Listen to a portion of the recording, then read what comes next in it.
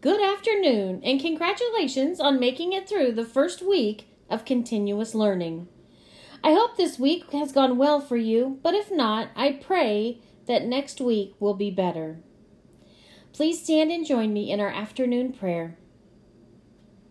In the name of the Father, and of the Son, and of the Holy Spirit, Amen.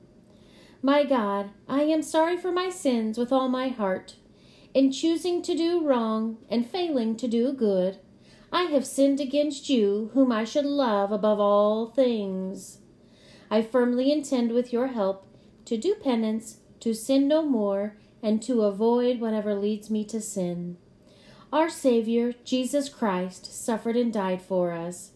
In his name, my God, have mercy. Amen. St. Francis of Assisi, pray for us. In the name of the Father, and of the Son, and of the Holy Spirit. Amen. Have a wonderful weekend, Vikings.